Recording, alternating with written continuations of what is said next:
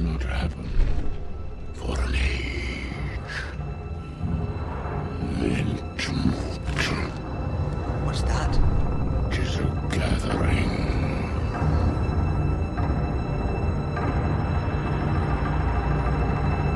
Hello and welcome to Entmoot, the Battle Games in Middle-earth podcast, all about the Middle-earth strategy battle game from Games Workshop. I'm Harry and this is episode 59 of the podcast, and we've got a very exciting one coming up on the podcast today because it's a very unusual sized tournament, and I don't mean in terms of the number of people going, although it is actually quite unusual because there's quite a lot of people going to this tournament. This is one of the bigger, if not the biggest, GBHL, Great British Hobbit League tournament in the UK at the moment. There are plenty of tournaments that are on a similar sort of size, but not all GBHL tournaments. There's Ardacon that's bigger, of course, that sort of stuff. But this is Into the West, and I think it was promised 100 and something, maybe over 110 players. I think at the last counting just before it went ahead, I think it's a few people have dropped out and things like that, so it's probably under 100. But either way, certainly one of the biggest. But it's not unusual necessarily because of that, although that is, of course, rare. It's most unusual because it's got a very, very small points limit. This is definitely one of the smallest points limit tournaments I've ever been to, and it's great. It's great because it really just, you think about different lists, you think about different models. It becomes a different kind of competitive ball game because you're expecting maybe to come up to less big heroes, big monsters, all that sort of stuff. So really exciting. This is 450 points, this tournament. Really excited in Wales as well. It's due to be really hot this weekend, so great for that. It should be a bit of fun, a long journey ahead, long interesting podcast ahead, and hopefully plenty of games, plenty of interesting conversations to have with opponents, and who knows, maybe I'll have a good chance at winning my kind of positive win-loss ratio once more in this podcast. But I'm not going to be taking the Easterlings along. I'll explain more about why in a second, because it's time to... Warrior, build me an army worthy of Mordor. Yeah, we're building an army, and it is literally for Mordor this time. So this is a tournament where you can bring both good and evil models to the tournament, or lists to the tournament. And if you are playing against evil and you have a good army, you will, you have both a good and an evil army, and you're playing against evil, you'll always play your good, and vice versa. I was very, very close to taking a good and an evil army. I really wanted to bring Ents, 3 Ents, but it was practicalities actually. There was some extenuating circumstances which meant that I could only take 1 box on the journey, and I didn't have time to pack it, and it was just a bit of a faff. So I didn't decide the Ents, and I know it's a tragedy because Entmoot has never yet taken Ents to a tournament. Which really is a bit of a faux pas. Maybe I'll do it for the 100th episode or something like that. But I was going to take Treebeard, Quickbeam and an Ent as my good army. And I think it would have been really fun to play with those at this points level. But alas, I haven't done that. I have taken just an evil army, and I know regular listeners will know I've got a penchant for the evil side of things. I mean, it's the Fellowship of the Ring pretty much. Dwarves, once upon a time, or evil, and I'm going with evil. And it's the reason I've chosen this one is because I had some success with this, or sort of success. I thought the list worked quite well when I used it, I don't know when it was. It must have been a year and a half ago in 7th City Collectibles for their Gates of Gondolin tournament. I think it was the first one after COVID, and I took a Cirith Ungol force, and this was before the Quest of the Ringbearer. So this was a thematic force which included Shelob and a Ringwraith and Gorbang and Shagrat. I think it was about 700 points or thereabouts. But at 450 points, I thought maybe this new Legion has some potential to it. So that's what I did. I've brought 450 points worth of Shagrat, Gorbag and other goodies. So let's delve into the list. I've got Shagrat with all his kit. So he's got that shield that knocks people down, and he's got the heavy armour, so he's an absolute beat stick, 115 points, and an absolute bargain at 115 points, right? Like, he's so good. he's so good, such good value, 115 points, and you get so many things with him. Blood and Glory, you get the knockdown. You don't have that big cavalry base, so you're not easily trapped. You've got the strike. You've got strength 5. He's just absolutely awesome. So Shagrat, I haven't used him very much, so I'm really looking forward to using him. And I've got a conversion where I had the old model where he had the shiny shirt, and I chopped the shiny shirt off and basically kind of cut the hand with the holding the mithril jacket off, and replaced it with one of the hands from the Uruk-hai siege kit guys, because I just have too many of those guys. They're ugly, horrible models, and they're not really useful as anything. So I chopped one of them up, stuck the hand on there to replace the shiny thing, and then on the pointy hand I glued a massive shield, which I made out of a spare button from my sewing box, and a bit of green stuff, and a sort of pointy end of a spear. I can't remember where the spear is from. It's from an old Warhammer Fantasy model that I've still got lots and lots of bits tucked away in a box. So really cool conversion, really liked it. I think it was probably, I think I used it in the video that I have on my YouTube channel, Battle Games in Middle-earth. I've got a video of how I built Cirith Ungol, and Shagrat features in that a little bit as well. So really looking forward to using this model again. Last time I used it was a very long time ago, as I said, a couple of years ago, and it wasn't in the Legendary Legion. So anyway, carrying on from there, Shagrat, he has to have Mordor Uruk-hais in his warband, and I've got 9 of them. I think this may be a little too many as a percentage, but I'll explain why I've got so many at the moment, and why I don't think why I think this might be too many when I've gotten through the rest of the army. So they've all got shields. So 9 Uruk-hai, Mordor Uruk-hai with shields. You can't give them spears. I did think about bows, but decided with orc bows, they're just hitting on 4s. You mean you Uruk-hai, you fight 4 guys are sort of hanging around slowly at the back. I just thought it wasn't really worth it. So I didn't bother. And Gorbag is the next guy. So we've done Warband 1. Gorbag is leading Warband 2. He's got a shield. He's 60 points. He's just such good value for 60 points. This is the second strike in the list. And he's got that really cool special rule where he gets an extra attack and an extra fight value. So he goes from fight 4 to fight 5 if he's in combat with more than one model. Lovely rule.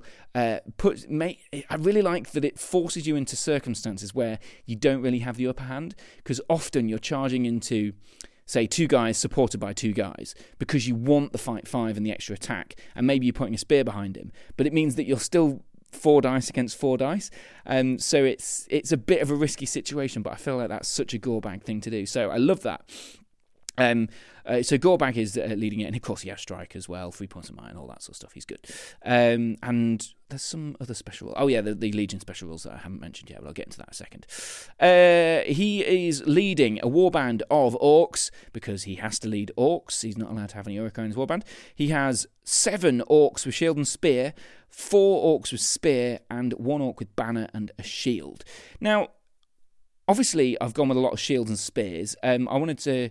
It's just the way the points landed, but I thought the more spears I have, the better off I am with sort of supporting the Mordor Uruk-hai and so on. And it just the maths actually just worked out like this. This is the maximum number of orcs I can have, because both of these heroes are heroes of fortitude.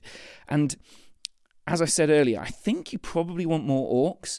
I just feel like I don't have enough orcs here, because one of the big bonuses of this Legion is that you get the Animosity special rule if you have an orc and an Uruk-hai in combat, and they have to be base to base, not spear supporting. So I wish I had more, but this is 11 orcs plus a banner, so he'll be hanging around at the back, and 9 Uruk-hai. I feel like you probably need, I don't know, I think you probably need twice as many orcs as Uruk-hai to make it really sing, but maybe I'm wrong there. Let me know, entmootpodcast@gmail.com. Anyway, so that's the second warband, which leaves a 90-point shaped hole in the rest of the list, which is of course filled by Shelob. I did consider bringing an orc captain to fill out those orcs that I think potentially you need. But then I just feel like it would have it would be a kind of slightly weak swarm, because I think you'd get 1 orc captain at 50 points or thereabouts, and then I don't know, you get sort of 8 or thereabouts orcs, so you'd bump it up to sort of 30 models, but still didn't feel that strong. Doesn't feel hoardy enough to justify the extra orcs. And I don't really have any big hitters that way other than Shagrat, and there'd be a lot of focus on Shagrat if that was the case. So drop a Shelob in there, and it just completely transforms the list, doesn't it? Like, it becomes a really, really scary potential list. Like, when you've got 2 strikers and a fight 7 spider that is just an absolute tank. There's a lot of movement there, so there's objective grabbing potential. There's the huge threat, and of course, 450 points. There's not a lot of heroes that can take on Shelob in a round of combat 2 or 3 times. Like, Shelob will absolutely survive against almost anything. I mean, even if you charge against Aragorn, you're not gonna die that turn unless you're incredibly unlucky. And you could probably cop a charge or 2 from Aragorn and still be kicking about after a couple of turns, which is very frustrating for 90 points against a big hero like him. So I really rate this list. I've got 24 models, no bows. Obviously the weaknesses here, defense 5. That's not good, but it's cool. It's cool. And of course, I've touched on some of the Legion bonuses, one of which is the Animosity, which is pretty good. But also you get this kill tally thing with Shagrat and Gorbag, where basically if you keep a track of their kills, and whoever has the least kills gets to re-roll a dice in combat. So like an extra banner effect, which is really cool for the sort of hero that's lagging behind. Shelob gets some bonuses. You get an extra attack if you're against elves, dwarves, men, and hobbits, I believe it is. Sort of she craves sweeter meats, which is a special rule, which is really cool. And you can also sacrifice orcs to get basically re-roll all your dual rolls for Shelob as well. So you have to do it at the start of your move phase, so you have to plan it quite far ahead. But I mean, there's potential there, although, as I've mentioned already, relatively low on numbers. I mean, 24 models at 450 and a defense of 5 generally.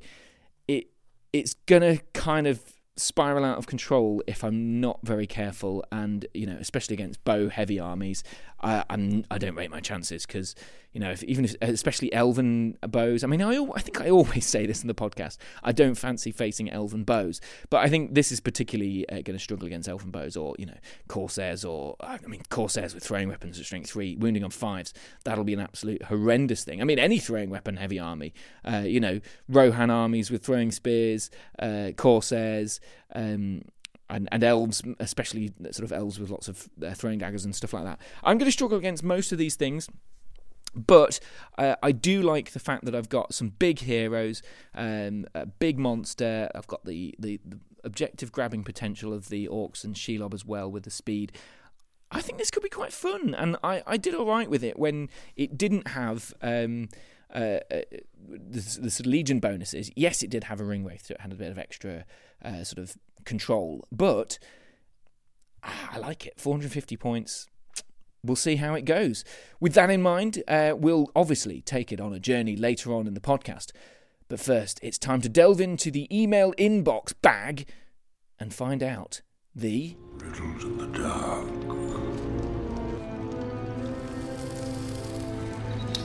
I'm precious. Yes, that's right. It's the time of the podcast where we play a clip from the Lord of the Rings or Hobbit movies, and you have to tell me who speaks next and what they say. That's the riddle in the dark. So let's have a bit of a quick listen to I think it's the previous episode's riddle now. So a couple of episodes ago, I played a clip, and because it's been a bit quick for the last 2 episodes, I just gave you an extra week or so. So this is what the riddle was next. Who speaks next? What do they say?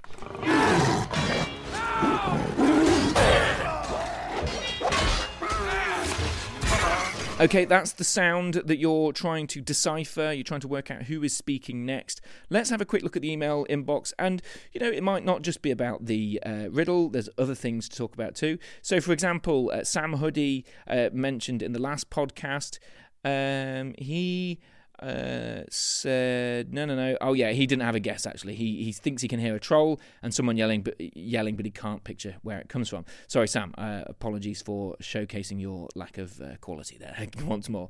Now, Geordie messaging. We mentioned this in the last episode. He says it's in the scene of the Battle of the Five Armies. Yes, so it's a Hobbit film. This is probably why not many of you got in touch this time. Where someone is wrecking house on a bunch of orcs and he's surrounded and states blah blah blah.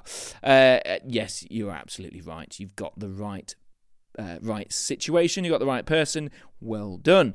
Now, I believe... who's this then? We've got... I've got a load of emails from SoundCloud. Here we go. Joe Gore. Love the Entmoot podcast, he says. Great fun to listen to. And you've helped me back into SBG, which I haven't been involved in since it was Return of the King. Wow, that's a long time ago. You have got an answer to the riddle. You say, riddle took me a while, but eventually I found the film clip where someone says blah, blah, blah, before casually crumping another orc with his hammer. You are absolutely right, Joe. Well done. You've got it correct. Thank you for getting in touch. And you also say, I'm building up a Last Alliance Barad army at the moment. The idea being Sauron and as many orcs as I can afford. What's holding me back from full commitment is my experience playing other game systems. I play Warhammer Fantasy and 40k as well, and have found when some models appear on the table, you just know it's not going to be a fun game. Sauron strikes me that he could be like that. What are your thoughts / experience? Well, Joe, if you want to delve back into the archive, feel free to, because in my very early podcast, I used Sauron quite a few times. The very first episode, I had Sauron, a Witch King, and another Fell Beast, and I think... I can't remember what number it was, but it was the Scouring of Stirlingshire, where I ran a sort of more normal army. It had Sauron, a catapult, and a load of other orky Black Numenorians and all that sort of stuff. I think I understand why you would think that having a supermodel like Sauron might make it unfun, but you remember you're comparing SBG to Warhammer Fantasy and 40k, which are, in my eyes, some of the least fun games to play ever these days. I mean, I used to love 40k. To be fair, I've never properly played Fantasy. I used to love Sigmar a bit when it started, but both have become games where you put a big model on the game, or three of the same big model on the table, and put down three sort of special moves or cards or stratagems or whatever, and everything moves forwards and kills all your army in one go, and you remove half your army, and it's all sad times, and nobody likes playing against you because you're a salty, cheesy bugger. That's not the case in SBG. Yes, of course, there are lists that are better than others in the hands of the right people, but Sauron, I don't think, is one of those people. And the main reason, really, is that the scenario system is very good in SBG. So Sauron may well absolutely destroy your army, but he can't sit on all the objectives, and he can't do everything at once. So Sauron is good in, for example, Lords of Battle. He's good in Contest of Champions, all these sorts of missions. But the other 16, everyone else has a fair chance. You can avoid him. And to be fair, I've played games where Sauron, he can die. I played against Kalman once. He's a very good Iron Hills player. Hi, Kalman, if you're listening. And he absolutely destroyed Sauron. He had Dane and some other dwarves and just absolutely took him to town. And you just deal a lot of wounds to him and he can go down. Sauron can, of course, be very frustrating to play against because you surround him with 20 guys, and if he rolls his 5 dice or 4 dice, I can't remember, it's 5, isn't it? And he gets his 6, which I suppose I think it's 4 dice, isn't it? And he gets his 6, which he does about half the time, statistically, plus the might. Then he can kill every single person who's in base contact with him and all the spear supports in one go. It doesn't happen very often, but it can be a little frustrating for some people. Don't let that put you off, because he's really fun to play. There's games where I've had so much fun using him. There's games where people are playing against me and they've had a lot of fun too. If you're looking to have a fun game, you will have a fun game. If you're looking to be cheesy and try and be super competitive, ultra competitive, maybe Sauron would be frustrating if you did that, but I can't see it happening. If I'm honest, put him down on the table, you'll have a lot of fun. I promise you will. Don't let the idea of it being a big model put you off. Although having said that, never take Smaug, because Smaug sucks. Anyway, that's my 2 pence worth. So Joe, thank you so much for getting in touch. Let me know how Sauron fares if you do use him in a tournament or play against some people with him, and tell me if I'm wrong. Now, James Boswell has been in touch. We had a conversation, James. Thank you very much. You're from New Zealand, and you wanted to get in touch about an SBG app that you have made, and I have looked at this. I've encountered it before. It was shared on the groups a while back, and It looks proper snazzy, I must say, this app.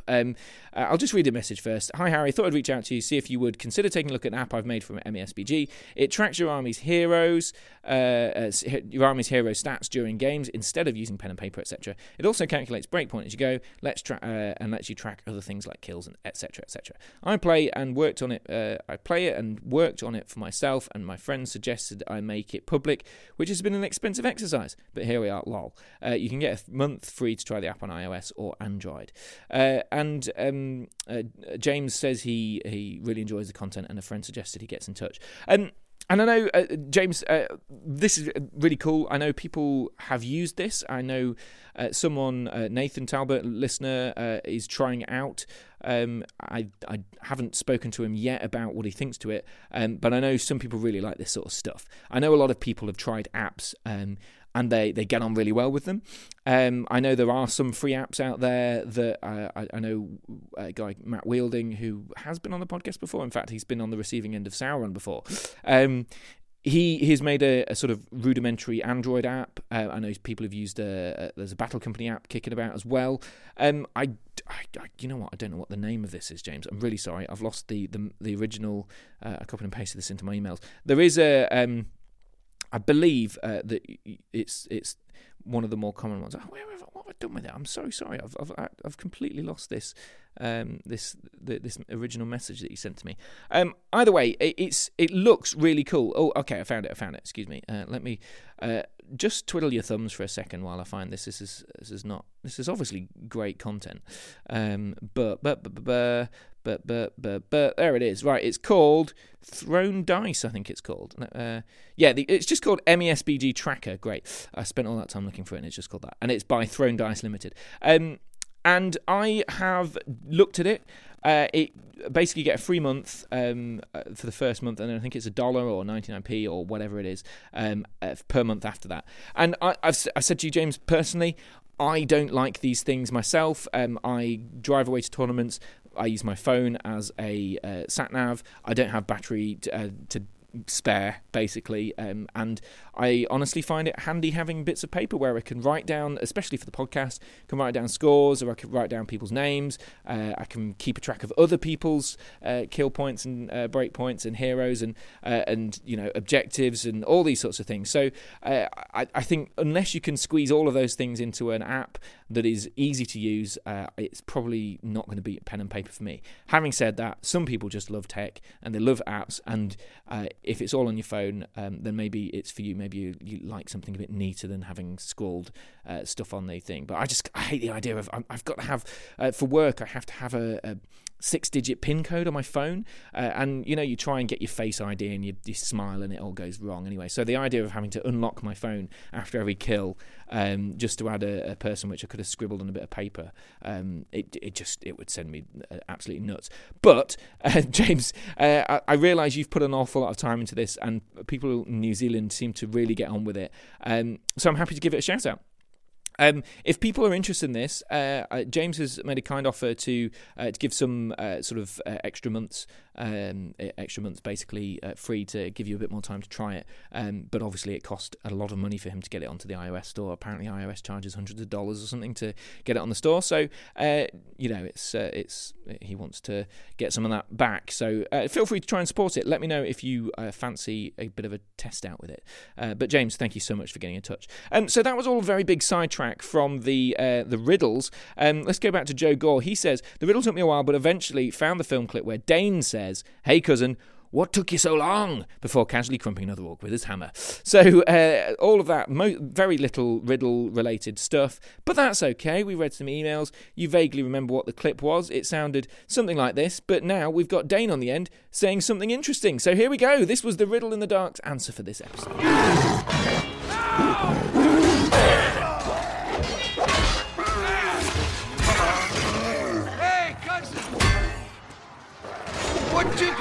There you go. Okay, well done to everyone who did get that correct. Let's find another clip from the Lord of the Rings or Hobbit movies and see if you can work out who speaks next and what they say.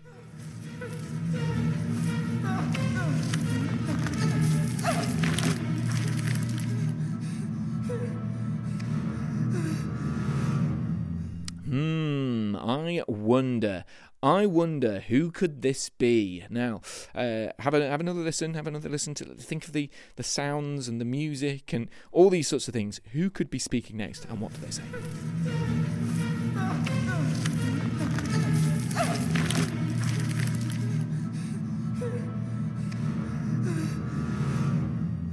entmootpodcast@gmail.com if you think you know who speaks next and what they say in this Riddle in the Dark. We'll find out the answer in probably a couple of episodes' time. It depends how long it takes for me to get the next episode uploaded. But either way, entmootpodcast@gmail.com. And as you heard in that elongated Riddles in the Dark section, lots of comments about lots of other different things. Let me know about your thoughts on anything SBG related. Always keen to read out your comments and give you a mention, and I always appreciate your support, so thank you so much. Right, with that in mind, we've got a army of Gorbag, Shagrat and Shelob ready to have some fun. Let's go to the tables.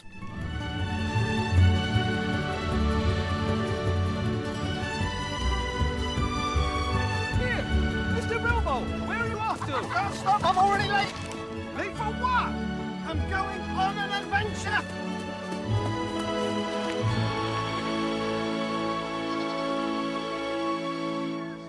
So game one against Adam Button playing Lords of Battle, the first round of Into the West. And let's first of all, Adam, just give us a summary of your army, because actually you've brought two, but of course I've only got an evil army, so you had to play your good. What was your good?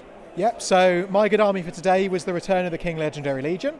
So I've got Aragorn and the King of the Dead, both leading warbands of 6 Warriors of the Dead, all with shields, and then 5 spears in each. Right, okay, so there's quite a lot of scary stuff here, and you're up against an army with pretty low courage. What did you think going in? Did you expect to win, lose? What was your plan? I expected to probably do slightly better than have done, just because of the courage of the Orcs being not overly great, but dice being dice is what it is. And usually the army did perform quite well against Orcs, but particularly Shelob caused me some challenges in that one, but it was really good fun. So yeah, I was fairly confident, but I say it was an interesting game. It was a brilliant one. Yeah, what was your plan then? So the Army of the Dead, the way I tend to run it is you try and stick together in a big lump pretty much. So keep yourself with the banner reroll from Aragorn and the Harbinger of Evil from the King, and then the Army of the Dead generally have to try and survive long enough for Aragorn and the King to start whittling down the opposing army. So that was the game plan I had, and I say it usually works quite well. It's an interesting one. It's fair to say your dice rolls for Aragorn and the King of the Dead early on were pretty poor. I think the King of the Dead throughout the whole game, I don't think he killed anything. He managed to get Gorbag in that last turn. Oh yes, he did. Yes, but other than that, no, he didn't do an awful lot. I had the bad wound rolls with my heroes, and then you had the courage tests with a lot of your orcs. Yeah, the courage test was pretty brutal actually, because my orcs, of course, down to courage 1 with the Harbinger of Evil down. So, I mean, they almost never got into a combat. The first turn in particular, I think I got charged by. It was kind of a stilted charge because there was a sort of the lines were slightly off at an angle, so you had a big charge with onto one end, and I'd be thinking, okay, I'll just wrap in, I'll pick all the combats, I'll trap and I'll surround, and I thought I would have had the upper hand there, but literally no one, including my heroes, passed the courage test. Yeah, no one else. And Shelob. Yeah, no, Shelob was standing there going, yeah, no, I'll leave the Orcs to fight for then. But then those, even though you didn't get them in that round, the later rounds where you did get them in, you were then doing a lot of damage. Like you were chewing through those Warriors of the Dead so quickly. Yeah, the animosity really paid off here. Having the +1 to wound on particularly the heroes, I think was the main thing. Like having Shagrat wounding on 4s against a lot of my guys was pretty absolutely harsh. brutal, especially with the knock to the ground. Yeah, with the knock to the ground. So it's 5s at dead. Well, it was 5s, wasn't it? Yeah, but yeah. 6 dice. 6 dice. He was definitely guaranteeing a couple of dead guys if you called heroic combats and things like that. But I think it's fair to say if Aragorn hadn't stuttered so early on, there would have been a lot less orcs on the table, and therefore I would have broken a lot quicker, which could have ended the game a lot sooner. Yeah, well, with the Harbinger of Evil on the King, if I can get my opponent to a breaking point, especially with orcs being courage 2 and 1 at that point, it quickly whittles down. And that's the thing with this army, I can't take significant casualties whilst also not doing that damage back. You have to kind of have a fairly even trade, which didn't really come about. But hey, dice rolls are dice rolls at the end of the day, and it was still a good one. I think we did pretty much have an even trade, but of course your guys are worth a lot more than mine. But I think the early turns, in particular, there was I think the second turn, Gorbag got in combat with one guy and had an Mord Uruk-hai in there as well, and maybe another Mord Uruk-hai, called the Hurek Combat, and we have these secret missions. Both of us chose the same one to do it. Call all of our heroes to call a Hurek Combat or strike in a turn.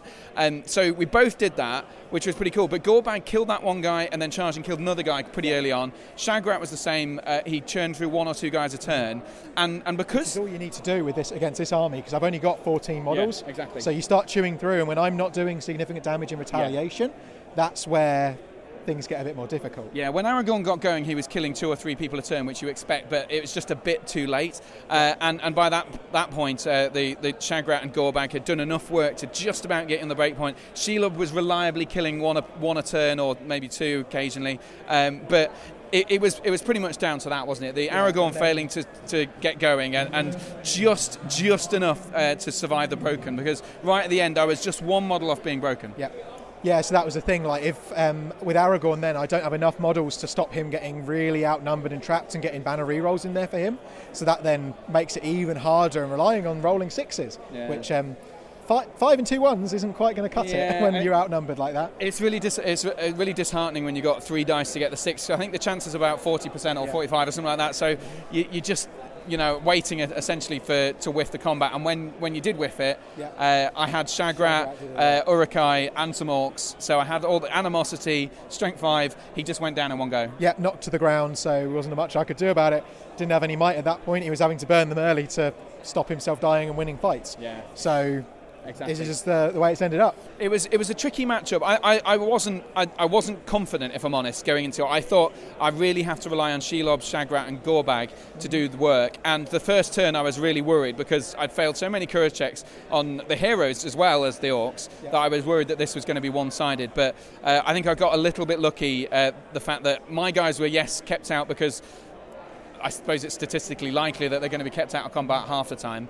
But I got lucky that you didn't get enough kills to match the tally. I didn't capitalise on that lack of courage, and that was just trying to, but just didn't quite manage to pull through on it. And by that point, Shelob, Shagrat can pick off those guys just to whittle me down. Exactly. And then the king standing there like, I try! They got so close to killing Shelob at that point as well. Just needed 1 4+ on 2 dice, and he would have absolutely one-shot Shelob, which would have been quite an epic finish, because especially getting Gorbag in the next turn would have been like killing off 2 of the characters, would have been quite a nice finish for him. It would have tipped the points then to...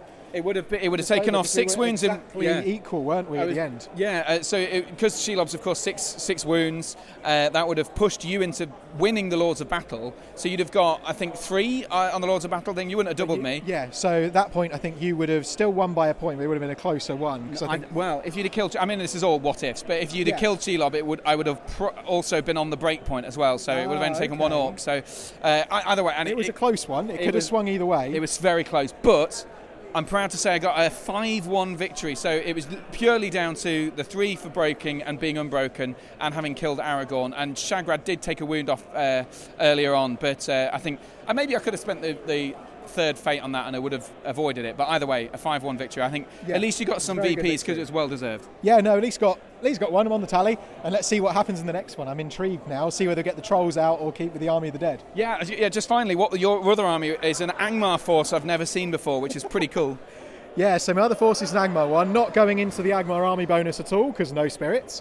But I've got Bahar the Troll Chieftain, 3 cave trolls, 2 with hammers, 1 with a spear, because a bit of variety is always nice. Then got the Wild Warg Chieftain and 3 wargs, so each of the chieftains with their minions. Just something a little bit different. I usually run a War Mammoth, so it's quite nice running big monsters that are slightly more unusual. So I'm quite enjoying that one. Well, best of luck with it, Adam. Have a great rest of the tournament. Cheers. Thanks for talking to me. Thank you very much. So game number 2, Into the West, playing against a familiar voice of the podcast. I think it was Ardacon that we last played, but we've also played at Scouring of Cheshire, I think, before in the past somewhere. It's Neil McLaughlin. Greetings, welcome to the podcast, and it's a similar army to something we played before. What have you got with me? I've got Helm's Guard, I've just got Helm and a captain on foot. And 22 bodies around him, so 22 models in total. Yeah, absolutely, and a nice mixture of things. You got a couple of Royal Guard on horse, mostly on foot though, and a couple of Outriders. So what's the thinking behind that? Because often you'd see Helm's Guard with more riders. I actually think Helm's Guard's an infantry list, really making the most of the Fight 5, and the spear support and mass throwing spears is just really strong. So I feel like infantry is a lot stronger in the Legion. Fair enough. Destroy the supplies is the mission. And what did you sort of think when you came up against the Cirith Ungol list? I think I was really scared of Shelob, to be honest, because she can knock out pretty much anything in my army on the charge, especially Helm's not that happy about her. So I was a little bit worried about Shelob. The other stuff I knew I could sort of deal with. It went all right, but yeah. Yeah, so Shelob is the big thing. And to be fair, you did put a lot of effort into killing Shelob when you had the chance, and I think it was 5 wounds that you took off in one turn with Helm, which took a couple of points of might off Helm's actual store of might. Do you think that was the right play? I think removing Shelob was a good idea. I had to do a combat strike to do that, and she wasn't trapped. So I did take a little bit of a risk, but I wanted to take her down because otherwise she doesn't flee. She doesn't flee. Yeah. So I just needed to actually just wound her, and I saw the opportunity to remove her early, and I went for it. Yeah, and absolutely that next turn she had 1 wound, 1 will left, and of course it meant you had to call the roll off for the move again. So it's still whittling away at your might store, which, although you have unlimited might on Helm and he's got the free heroic combats, it just kept chopping away at your stuff. So your resources were quite low, which I think played a big role as we got into the late game. Yeah, I think that's correct. I think it was an immensely close game. It looked like it was going my way. Yeah. And then eventually, literally by Helm failing 2 combats against 2 Uruk-hai, 2 turns in a row, you beat me 8-6, didn't you? Yeah, I mean, the scoreline, it's close, but it really is unreflective, I think, of the game, because you had a dominating game in terms of the capturing the objectives. I mean, you sent a decent number of guys at the back. I didn't leave enough at the back, or potentially too many to not be able to capture enough objectives in my front. I could never quite decide on this sort of mission whether I should commit fully to defending, commit fully to attacking, or do some halfway in between. And I don't think I left enough in defence. So you got all of the objectives in the back, slowly but surely. I think I sent too many forward though. So there you go. I think if I had one more person back, you may have not destroyed my last supply. Literally, if I'd killed one more model, I think I beat you 7-5. So it was an immensely close game. Great fun. I'm glad we were both in it all the way through. So. Yeah, absolutely. Because there was a period of time where I think, I wouldn't say I gave up, but I did think, okay, I'm probably going to lose this because you have the dominating objectives at the back. I just couldn't see a possibility of killing Helm because you'd taken out Gorbag. Shagrat only had 1 point of might left, and then he managed to get into a captain and used Blood and Glory to get another point back, so he was just on the edge of that 1 might. But I think the difference here was that they were both fight 5, and I kind of had in my head that he was fight 6. So in the very last turn, I saw a chance to just go for it, go hell for leather, and send an Orc and a Shagrat into Helm Hammerhand with the animosity. Which, to be fair, that Orc passing the courage check may have made a difference. I mean, I think I got enough wounds anyway, but still, those sorts of things, massive difference. And we both got the 6, so it literally came down to a 50-50 roll-off. Who won that fight to decide the game? Really, yeah, that close. And literally, if I'd won the fight before, or the fight before that, just one more model anywhere. So it's amazing how swingy it was, but I really enjoyed that. Thank you. Man, it was such a good game, and we had to defend banners as well. And your banner survived 2 or 3 fights with Gorbag and some Orcs a couple of times in a row where he couldn't have passed it off to people. So there was a couple of chances there that I could have picked the banner. So it just kept feeling like it was swinging one way to the other. And you're thinking, oh, that banner's narrowly escaped death this turn. It's narrowly escaped death this turn. But then I kept narrowly escaping the heroic combats from Helm, which, as you pointed out, you charged 2 Mordor Uruk-hai twice. They shielded both times. My 4 dice against your 4 dice. Your 4 dice should have the upper hand. You've got a point of free might. You've got a heroic combat. Banner, and you got a banner as well. And you just didn't get the dice ever in those last 2 turns. That was it. Yeah, that was all it was. Literally, that's what it came down to, which is great. Yeah. Great when they're close. So. Well, absolutely. Well, Neil, it was an absolute pleasure to play you once more. I think it's the first time I beat you, so I'm quite proud of that. And it means that, worryingly, I'm heading up to the top tables because we're on table number 9 or something right now. So. Well, good luck, Harry. I hope it goes well. Fingers crossed for you. I'll see you when I'm heading back down. We might meet in the middle once more. No. You'll do it, Harry. First Enmute win. Let's go. Let's do it. Let's go. All right. Thanks, Neil. Thank you. Cheers.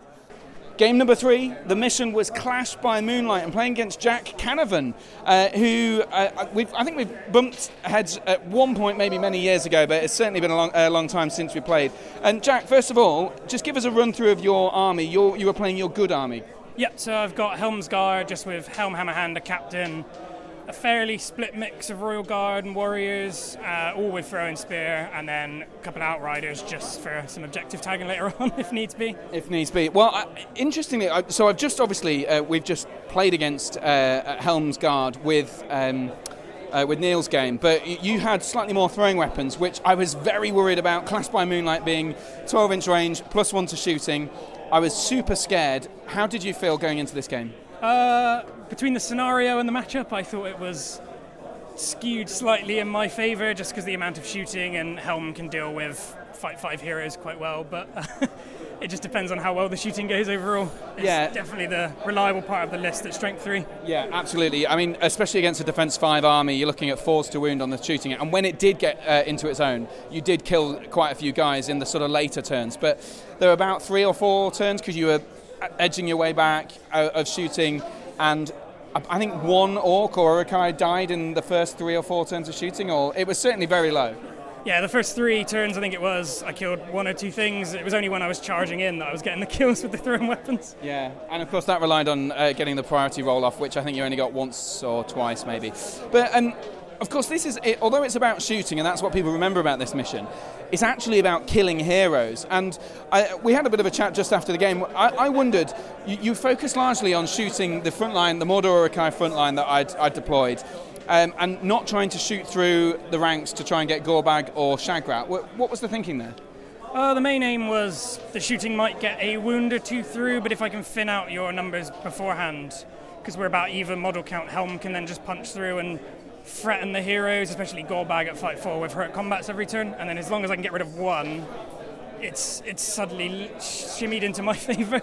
Yeah, absolutely. But early on, Shagrat had a good move, because your captain was on the front line with the spear behind him, and Shagrat just took a beeline straight for him with his shield, his knockdown, his Fight 5, so he had all the upper hand basically in his Strength 5, and of course he gets a point of might back for killing a hero. So early on, I managed to kill the captain, and that put me ahead in this game because it's all about keeping heroes alive. And Shelob, of course, hovering around, being very threatening. You did try to go for a couple of times, but she's a hard beast to take down. Yeah, so she was sat around behind the line. I had my eye on her, but I was more happy with dealing with everything else as long as she stays there. But I think at one point it was just Helm wasn't going to get to anything else, so I might as well just jump for Shelob while the opportunity's available. Well, you got a free heroic strike as well, so... Yes. The 3-point might per turn is definitely the saving grace of this list. Absolutely, but alas, Shelob managed to survive that turn, and then Helm quickly moved on to a softer target after Gorbag took a spear to the eye and was wounded and fateless, so he had 1 wound left. So it was clearly an easy target. There was a spearman who had been supporting Gorbag into combat, and a banner just behind him. You charged both of them. There was a gap that I hadn't noticed. Charged then, called the heroic combat, and essentially it came down to the fact that Shagrat had to come to his aid, and Shagrat called heroic combat at the same time, and I think yours went first, but you managed to fail against the 2 orcs, is that right? Or am I remembering this wrong? No, so I killed the 2 orcs and went into Gorbag, but then Shagrat came in to yes, move that's it right. off. Yeah. So it was pretty nasty. So Shagrat came in, and then that resulted in Shagrat taking all the damage. He ended up on 2 wounds, no fate. 2 wounds lost, no fate. So 1 wound left on his absolute last legs, but just scraping through. And by this point, we just churned through each other quite a lot. I mean, I think I had a unfair share of the look. I was killing a lot of your guys quite quickly. Yeah, I think that the shooting going not well at the start was the offset, but the fight is pretty evenly traded. We both kill each other on the same. It's just a dice roll game at that point. Yeah, and you should have had the upper hand though, because you had the Fight 5, and I only had Fight 4, and you'd already killed probably. I think the first models that you killed were 5 of my Mordor Uruk-hai, so I lost a lot of the higher fight advantage. But I guess there was this kind of big area in the middle. Early on, you'd occupied quite a narrow channel between a pond and a sort of hill and some ruins in the middle. But because you were moving back to shoot, which was absolutely the right move, it gave me a little bit more space to work with, I thought, and it just allowed me to wrap around the edges and get that as a little bit more of a chance to get some traps or some more guys on there. I think that might have helped me in the long run, and of course, because you were moving back and not succeeding in your shooting, it paid off for me rather than you. Yeah, it kept the model count advantage slightly there, but it was more so you put them in such a good spot that it just made me so tempted for one turn just to run in rather than back up again, so I just went for it. Yeah. I think you went for it in the right turn, but it was just very unlucky the fact that you managed to just kind of dot between all the heroes. Like Helm basically took all the wounds off Shelob except the last two, all the wounds off Shagrat and all the Fate except the last one, and Gorbag somehow survived loads of fights against Royal Guard that had Fight 5. So it's just you just kind of chipped away at all of the heroes rather than going hell for leather on one. Yeah, I don't know whether that was a mistake. I don't think it was really your fault. That's just the way the cookie crumbled. Yeah, they were just protected each time, so I could only ever get to one, and then the next turn I couldn't get to them because if I'd lose the move roll off. So I couldn't finish one off. The Royal Guard and troops just couldn't quite do it. Absolutely. So in the end, both of us broke. You wounded my leader, but I have the slight advantage on having killed the captain, so it gave me a 6-5 victory in the end, which incredibly narrow. And if I'm honest, I didn't think I had a chance in hell winning this game for the whole way, Jack. And I don't know whether it's your misfortune or my luck that played to it, but I don't think I made massive mistakes, but I also think that the luck definitely played a part. No, I think it's just how dice go. You get games where your shooting is hot and you kill so much with shooting, and then you get games where you struggle to win any fight or any shooting weapons. So it's just it's a list that relies on being lucky, I think. And when we trade kills relatively evenly at the same time, it's a very hard fought game for the entire time. Yeah, absolutely. And yet again, Helm spent a lot of might trying to kill Shelob early on, which was a good thing, but it also meant that you didn't have a strike and a point of might and a heroic combat throughout the rest of the game. Do you think that might have been a mistake? That was my biggest mistake of the game, was when I chucked 2 might to get 2 extra wounds on Shelob, forgetting that she probably won't run away.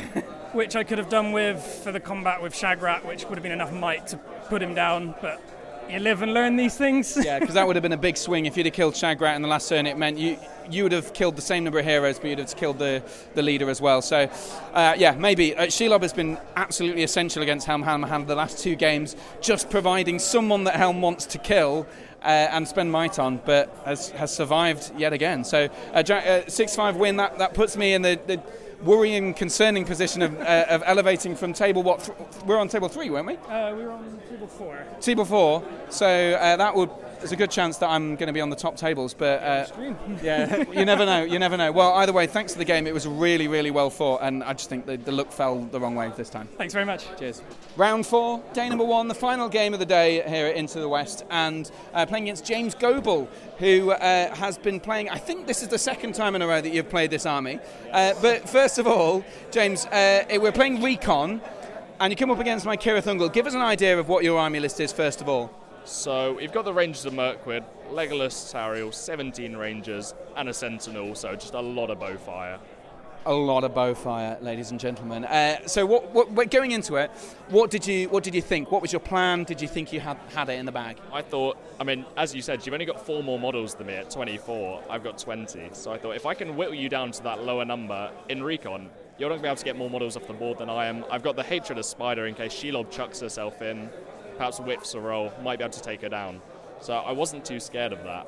And I've got expendable hero like Tauriel that I can just chuck into your warriors, just try to cut through them. Yeah. The shooting was blistering, it's fair to say. Defense 5 against Elven Bows, I think it was probably, was it 5 or 6, maybe more in the first 3 turns of shooting? 7 or 8, to be honest, yeah. So it was a hard go. So I was really scratching my head in this one, because I was trying to think of ways that I could just about sneak a win just by essentially ending the game early. Yeah.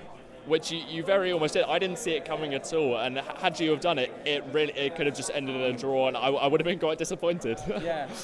So essentially, we got to the stage where we collided the lines. You'd sent one of your warbands to the left, Tauriel's warband. I kind of went plump straight for Legolas's warband, and you kind of diverted most of Tauriel's warband in the end. But I thought if I can reach them in time, kill enough stuff that I'll maybe have a few guys left over to crack through, and I might win on the Recon. That quickly became apparent that it was not going to happen. After 8 or 7 models died, and then the kind of the scattergun approach to the charges as well just meant that it was difficult. And also I'd sent a couple of guys down the left flank who got shot a bit and then eventually ran away. But so I came up with this idea in my head. If I get Shelob off the board, I'm very close to... I was broken at this point, so quite late in the game. And if I get myself quartered, it was the turn before you got anyone off the board. I thought, well, that'll give me a draw. And then if, by any chance, because you'd already broken me, if I got Legolas in one round of combat, or at least wounded him, that would just give me a 4-3 or something like that victory. That would have been devastating as well, just my secret mission being to not take a wound on Legolas. That really would have hit hard. Yeah. Sadly, I fluffed it because I'd forgotten that you can shield with everything. So I was hoping to stab my way to victory in the final kind of a couple of turns, but I realised if I'd have just taken courage checks instead of doing stand fast, I could have had exactly the right number of guys dead, had a few to kind of, stop your guys charging in and ideally get into Legolas and get the kill. I didn't do that. I forgot to do that. I didn't do the maths, and you're shielding so you could protect your guys and make sure that I didn't die, which was my downfall. I mean, you did have me quite worried at the turn just before I got off. You were stabbing with people. There were a couple died. I was like, oh, this could end quite early. Actually, I might not be able to get the last 3 off the board and get the triple, but in the end, unfortunately for you, they didn't die. Yeah. And to be fair, my plan to kill Legolas didn't work either, because I did get Tauriel in one go. Shagrat went straight into her, shield to the face. She struck up, I struck up. Tauriel had the worst of it and died in one go. But Shagrat managed to not quite do the same with Legolas. I think you had the same fight value in the strike, and you had the Elven Blade and I rolled the 3 on the roll off as well. Yeah, Elven Blade's always coming in great. But I mean, burning that 3 might to kill Tauriel, even with the Blood and Glory, I think it was a good decision. But perhaps just maybe not chucking him into that combat in the first place could have been better. Yeah. Getting into Legolas earlier by taking some of the warriors. Yeah. Yeah, you're probably right. I think my thought process was if I had both Gorbag and Shagrat in there initially, and I actually thought of doing a heroic combat, but then you kind of peeled me off a bit. So I couldn't do the heroic combat that I wanted to do because I thought that would really get things. But I think the gaps weren't quite as big as I thought, and I didn't think you would see it. I didn't think you saw the gaps that I could make. I didn't think you saw them initially, so I did get a charge earlier than I think I was.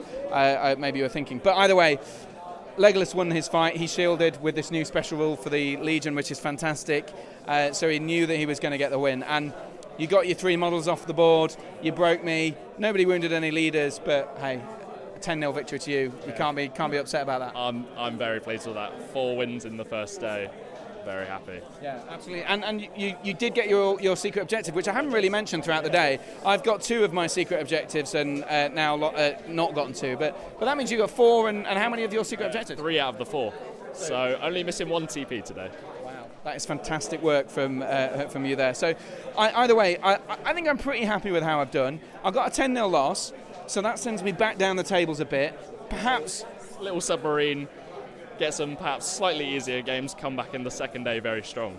That's the plan, and I don't want to face any more shooting. I've had enough of it. No, certainly not. I'm surprised there's not more Mirkwood Rangers at this event, to be honest. Very powerful at low points. Yeah, you get so many bows, so many strength 3 bows, and you get a lot of models that can do a lot of damage. So it's definitely, because even when you're playing these high model count armies, you're not so afraid of them, because you can just leave a warband to be surrounded and often win the fights, get a lot of kills, break them, low courage, then you're taking it on the victory points. Yeah, absolutely. Well, either way, a fantastic game. Well done. Better luck in the next round. Tomorrow morning, you're going to be playing some of these top table players. It'll be a sweaty time, but I'm sure you'll do well, and you've got the army for it. Thank you very much for the game, Harry. Good luck to you as well, sir. So we're at the halfway point of Into the West, and reflecting on the day one, I mean, honestly, I think I've gotten incredibly lucky over the today. I mean, if you cast your mind back to the start of the podcast where I spoke about some of the armies that I think I would really struggle against, and I think I've come up against all of them, and I've fared a lot better than I expected I would. So I obviously mentioned at the start of the day that I didn't think I'd do very well against, for example, throwing weapon armies. I came up against Helm Hammerhand twice. Helm, of course, being one of those heroes that even Shelob is scared of, and all the throwing weapons in the armies that they both had. So I don't know how I managed to do it. Neil McLaughlin is an absolutely fantastic player, and I've not played. I'd not played Sam before. I think was it Sam? No, who was it? No, it wasn't Sam. Oh, this is embarrassing. I know you're gonna. It's Jack. Sorry, Jack. I've heard his name before, Jack Canavan, and I know he's topped podiums before. So I know he's no slouch. I've never played before, I don't think, or maybe many years ago. But either way, neither player a slouch at all. And to have managed to scrape a 5-4 win against Jack, and I think it was around the same, I think maybe 6-7 or 7-6, something like that, against Neil. And Neil's game, it was incredibly lucky to all swing very quickly at the end. I thought I'd lost it, and then it turned out I hadn't. And it was pretty similar with Jack. So I feel like I've done very well to come out of today with 3 wins and a loss. Obviously against the shooting army at the end, James's elves, I don't know what I could have done differently to win that game. But you take it on the chin, and I guess it means that I might have a chance at doing better over the course of tomorrow if I'm submarining it. I don't know. We shall see. But anyway, I've got a few secret objectives. I haven't really sort of focused on them yet. I haven't mentioned them a lot, but it turns out they're worth quite a lot of points in terms of the tournament. But if I'm honest, I'm just going to focus on trying to win the games. But anyway, so day number 1, Cirith Ungol doing okay. We've got 3 wins and 1 loss and a couple of secret objectives. Let's move on to day number 2 and have 3 more games.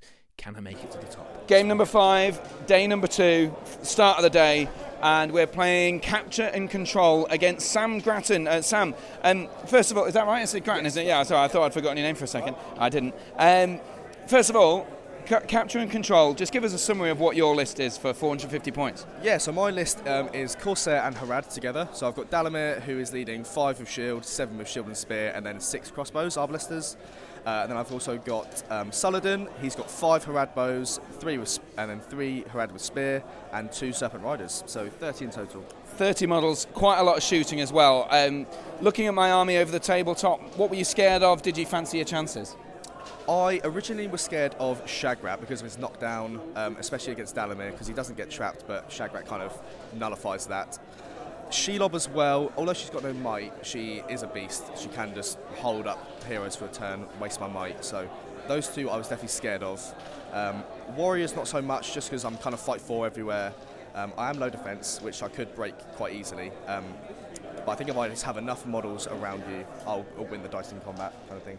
Absolutely. So we deployed. I pretty much deployed on the line. Well, exactly on the line. There's a big ruin in the centre dividing up the central objective and the left objective. This is the one where you flip them over and you get most of the. I think it's 10 points for flipping objectives over in your favour. And I deployed in the objectives. My sort of idea at the start of the game was, I'll capture all the objectives, move forward, and then kind of hope that I'm still holding enough of them when I've broken and the game ends on a 1 or 2. So it's less reliable with a 1 or 2 end to kind of play with that strategy. But do you think that was the right strategy? Yeah, I do. I think deploying 24 up, I also wanted to deploy a little bit further back just to get around and shooting in, just to try and reduce those numbers even more to benefit me. But deploying 24 up, you then had all 4 objectives. Yeah. I only had my home. And then you pushed up, which is, I think, the right thing to do. Breaking, I think the 1 or 2 break was the chance for you to win, because I don't think eventually I'm gonna outgrind you. So yeah, I definitely think you made the right play. Again, a few models here and there, maybe just in the centre of the battlefield instead of on the flank, may have been the only thing. Yeah, I mentioned that big ruin in the centre of the battlefield. So it is quite a sizable ruin, probably 8 inches long, 6 wide, something like that. And I deployed Shagrat and his Warband of Mordor Uruk-hai to the left, Gorbag in the centre, Shelob on the right objective. So I had those 3 objectives, and I needed to have someone on the left objective at the start. I think you in the initial chat that we had just before we recorded, you mentioned I probably put too many on the left-hand side and not enough in the middle, which just allowed you to churn straight forward with basically your whole army. Yeah, because with Shelob coming on the far right and only Gorbag, who isn't the best hero in combat kind of thing, and Shagrat far left, I just kind of chucked all my army middle and tried to instantly just swap the warband, which is eventually what I did. And it took quite a few turns for Shagrat to get round, and I think by the time he got round, he kind of lost too many models, so his impact wasn't as big as it could have been.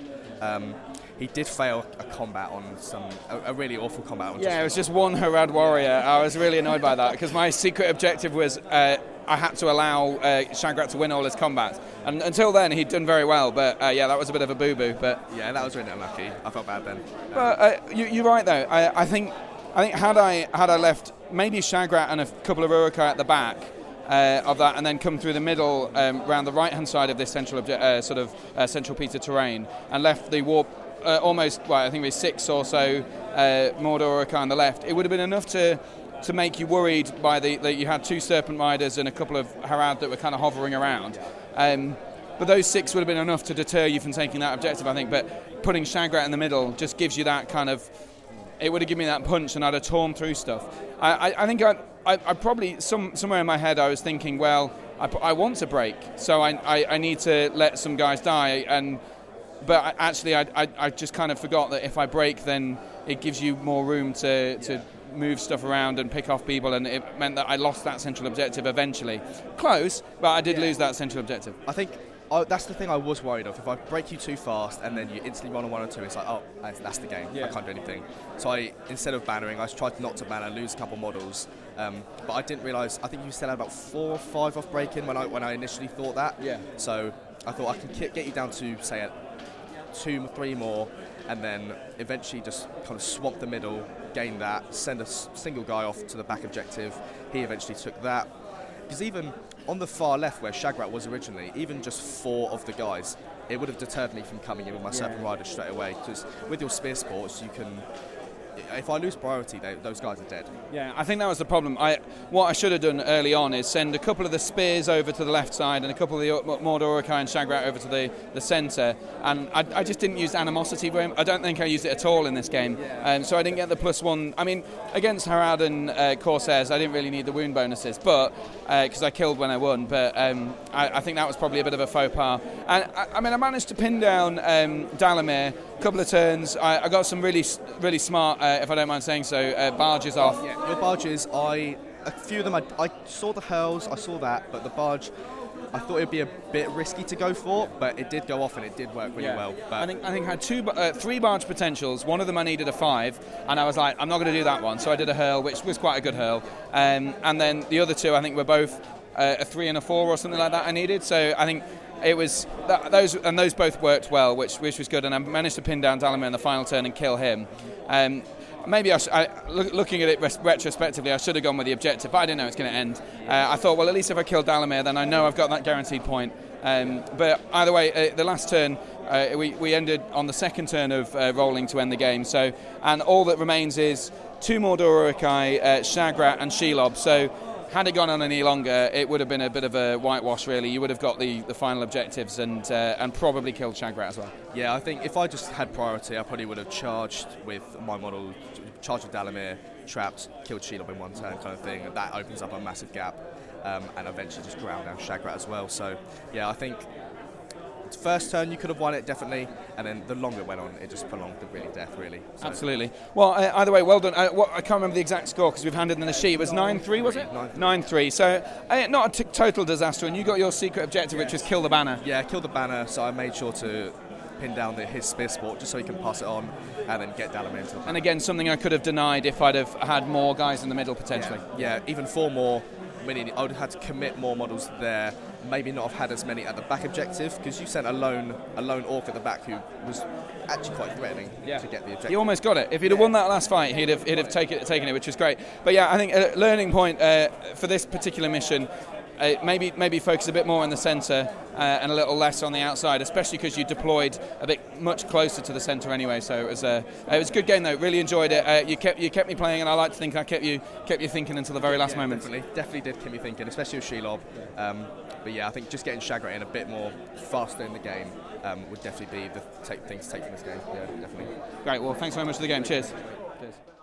So game number 6, playing Heirlooms of Ages Past against Sam. And Sam, just first of all, before we get started, give us an idea of what is in your army. What have you spent your 450 points on? So I figured the best thing to do was make sure I'm playing Moria. So the best thing to do is have plenty of guys. I have 3 warbands entirely maxed out. I have Durbos, Groblog, and a captain. I made the decision to not take the Shaman mostly because of the extra models that it provided for me. You know, taking the gamble of if not enough guys die, then I don't need the Fury necessarily. Yeah, good shout. Yeah. But yeah, I've taken 10 Prowlers. They've been a very effective can openers all tournament, particularly against the Dwarven lists that I've come up against. We've had 2 Marauders, incredibly key pieces, a Bat Swarm, 11 Goblins with Shields, and 15 with Spears. Extra Spears just to help supporting the Prowlers and just getting on with that. Excellent. So Heirlooms of Ages Past, Maelstrom of Battle deployment, so it can be random, and we had to grab those little relic tokens that come on. Before we kind of rolled, what did you think of my army? Did you think you had a good chance here? What did you think? It is incredibly scary to see Shelob over on the other side of the table. Also, your heroes are all incredibly better than mine are. All of your Uruk-hai are a lot more killing than my guys, so in a straight-up 1v1, I might have the numbers, I can maybe trap you a few guys, but I am, I'm fighting an uphill battle in a lot of ways against this list, a lot of ways. Well, I think the scenario may have favoured you here. We'll reveal the result as we get into the game, but essentially as it started, you deploy. I think you rolled I rolled first, and I ended up with Shelob and Shagrat on pretty much my board edge, and then you rolled. One of your results was a captain that ended up coming onto the kind of my corner, pretty much, and then the rest of your stuff was over on the back end of your table. Center. So the centre of the board. So it's pretty straightforward. But there was that one warband that was kind of a bit exposed, and the next turn I spent some might on Gorbag to come in. To land, kind of trap in between Shelob and some Shagrat, and just go straight for those guys. Do you think that was the right move? Because I got some kills there, but it kind of bogged me down a bit. It bogged you down a bit, but I think it was generally the right play. Looking at where my other 2 warbands were, the support for that warband was at least 3 or 4 turns away. You made the right call to, cut me off, especially with the spider there. Yeah. I was a little bit cheeky with blocking off Shelob, so I kind of mitigated a bit of the damage there, but the idea was very sound. Yeah. A few of the fights went a bit in my favour though, which was unfortunate for you. They definitely did. I got a barge early on with Shelob. I won against 2 guys and went straight into a captain, or was it Groblog? I can't. Anyway, I just didn't. Then they squiffed the next roll. So Shelob sort of. It was a single shield goblin. It was very frustrating that. So there was a couple of sort of spaffs early on from Shelob, but. The crucial thing was, very early in the game, I think after that first turn, you moved your bat onto one of the heirlooms and you rolled the 6. Yeah, absolute game changer, honestly. It is the hardest thing in my army to catch, by and far, and honestly, it's making you immediately fight an uphill battle. Yeah. It's immediately putting the ball in my court and making you have to come and engage with me. I attempted to castle up in the corner, and when the battle lines kind of broke out, I then just ended up fleeing sideways because the battle was turning a little bit more in my favour. I mean, I don't have anything that can keep up with the bat, so it kind of required 2 turns of a priority in a row, and that was once I got Shelob from my corner of the table, through the centre, through the terrain, through a big wave of goblins, over to the bat that caught it in the first turn. So it was a tricky uphill battle, and of course because Gorbag was on in the sort of middle, it came on at the slightly wrong end of the table. Shagrat took a little bit longer to get in, so you kind of whittled down a few orcs before the Uruk-hai arrived, so it was very much a piecemeal kind of assault for my guys. Yeah, it was very important that I managed to trap in the Gorbag with Groblog and one of the Marauders, getting him taken out early as I possibly could, before Shagrat and the rest of the Uruk-hai hit the lines was essential, I think. Yeah. I got some good plays, I thought, with Gorbag managed to get in to do some damage, and Shelob kind of rescued him and sent a few orcs around to trap a Marauder and killed that early on.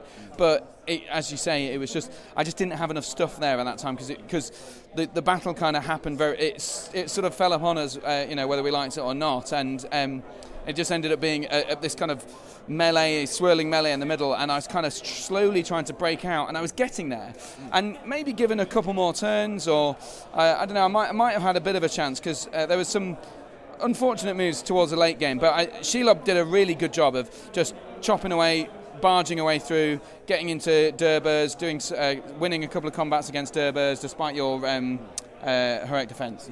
Oh yeah, she was an absolute menace the entire game. Even with a couple of dud combats early on, she was just mowing her way through. A couple of mispositioning errors on my part opened up my general to her as well, and I was lucky that the defence worked on that. Honestly, it was. And then the following turn, I think I failed to win the fight. So Durbers got up from his prone position, so it was very threatened. But and then by that point, Shagrat was getting into him, so Shelob was free to then actually pursue the bat, which I'd worked out one turn. If I'd have won the combat, the one we were just talking about where Durbers was prone, if I'd have barged and rolled a high enough on the barge, I'd have been able to catch the bat the next turn if I won priority. But, these are ifs and buts. Yeah, ifs and buts.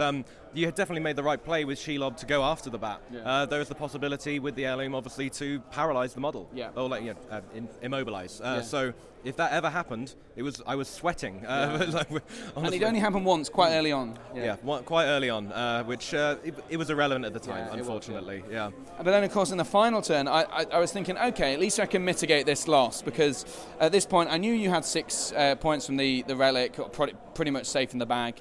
I'd broken because I was just very piecemeal, so that made it 8 to you. But I knew I had my leader, and Shagrat was gunning for Durbers, who was pretty much on his own. So Durbers maybe 1 prowler, 2 spears, that sort of thing, kicking about next to him. So Shagrat was gunning for him. Durbers has no might left.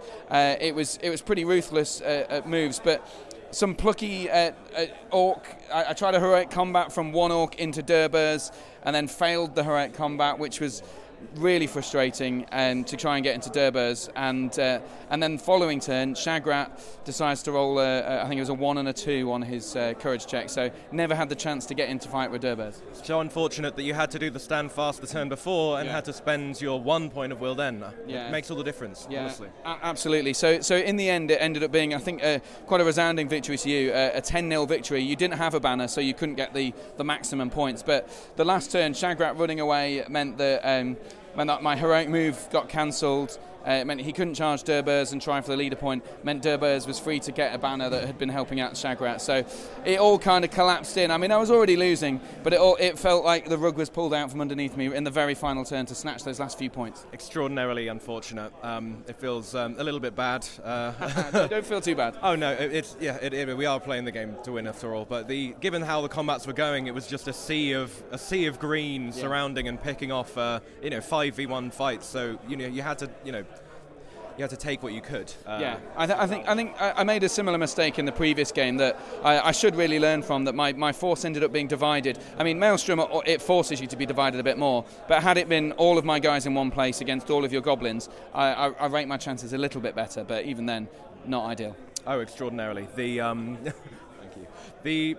The fact that the +1 to wound means your Uruk-hai are straight up killing most of my army on 3s is the scariest thing about the list, and I'm so glad that I managed to get rid of the majority of the orcs before the Uruk-hai even arrived. Well, either way, it's been a cracking game. Best of luck for your next ones. You're on 4 and 2, I think, now, so whereas I'm on 3 and 3, so it's all coming down to that final game where maybe I might get a 4th win and come out with my head held high. But congratulations, thanks very much, and best of luck in your next game. Thank you so much, Harry. Cheers. Game 7, Divide and Conquer. So the final game of the tournament. My throat is weary, my brain is weary. I'm sweating. It's been a tricky old tournament, especially on day number 2, playing against Scott Haslan in the final round. And Scott, first of all, just give us a summary of your army list. It's not one that I come across a lot. So it's Arnor. It's really nice at low points. So we've got the sort of 3 big heroes. We've got Arvaju, we've got Malbeth, and we've got a captain in there. And then we just try to spam out as many guys as we can. So we've got 19 warriors in total, one's got a banner, and we've got 8 rangers in there for a bit of shooting. Absolutely. And Divide and Conquer, if you don't know this one, it's one of the Match Play Guide missions where you have to split your army, divide, and then try and conquer the 3 objectives in the middle one being worth more, the outer 2 being worth slightly less. Which I suppose is quite a tricky one for you, because you've got 2 big bubbles, the Fearless Bubble and the Malbeth sort of 5+ armor save thing. And whereas mine, I can drop Shelob in one corner, and the rest of my army can come on quite safely. I mean, what did you think of your chances at the start of the game? So at first, as you say, I was really worried because I was like, my army's split up. Like, it doesn't do well split up. My captain with the march is in the wrong corner because he's with the Rangers. And I decided to have my main bulk of the force in one side.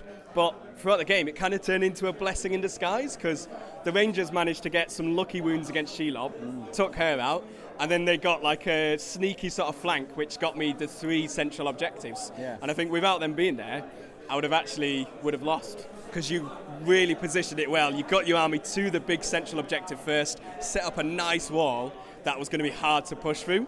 Absolutely. I think you put the nail on the head there. Hammered the nail on whatever the thing is. So because my theory here was the Rangers are pretty low defence. I've got 3 attacks on the charge against the Rangers. And in the first turn, I charged the Rangers and a captain, I think, and basically was thinking, right, your courage is going to maybe half of them get in, and not the other half. And I'll kill maybe 1 or 2 a turn and slowly chip away at them. And if Shelob cops a couple of wounds, fine. But I didn't expect her to die so quickly. But first turn took the captain out, great. Yeah. But then the second turn, or the second couple of turns, I lost a couple of combats, and you just chipped away those wounds. I think, but it was particularly brutal. One turn you took 5 wounds off in one go. Yeah, literally. And it was funny because the turn that I charged you was the one that you won and killed the captain. Yeah. And then when you were on the charge, for some reason, just couldn't roll a 6.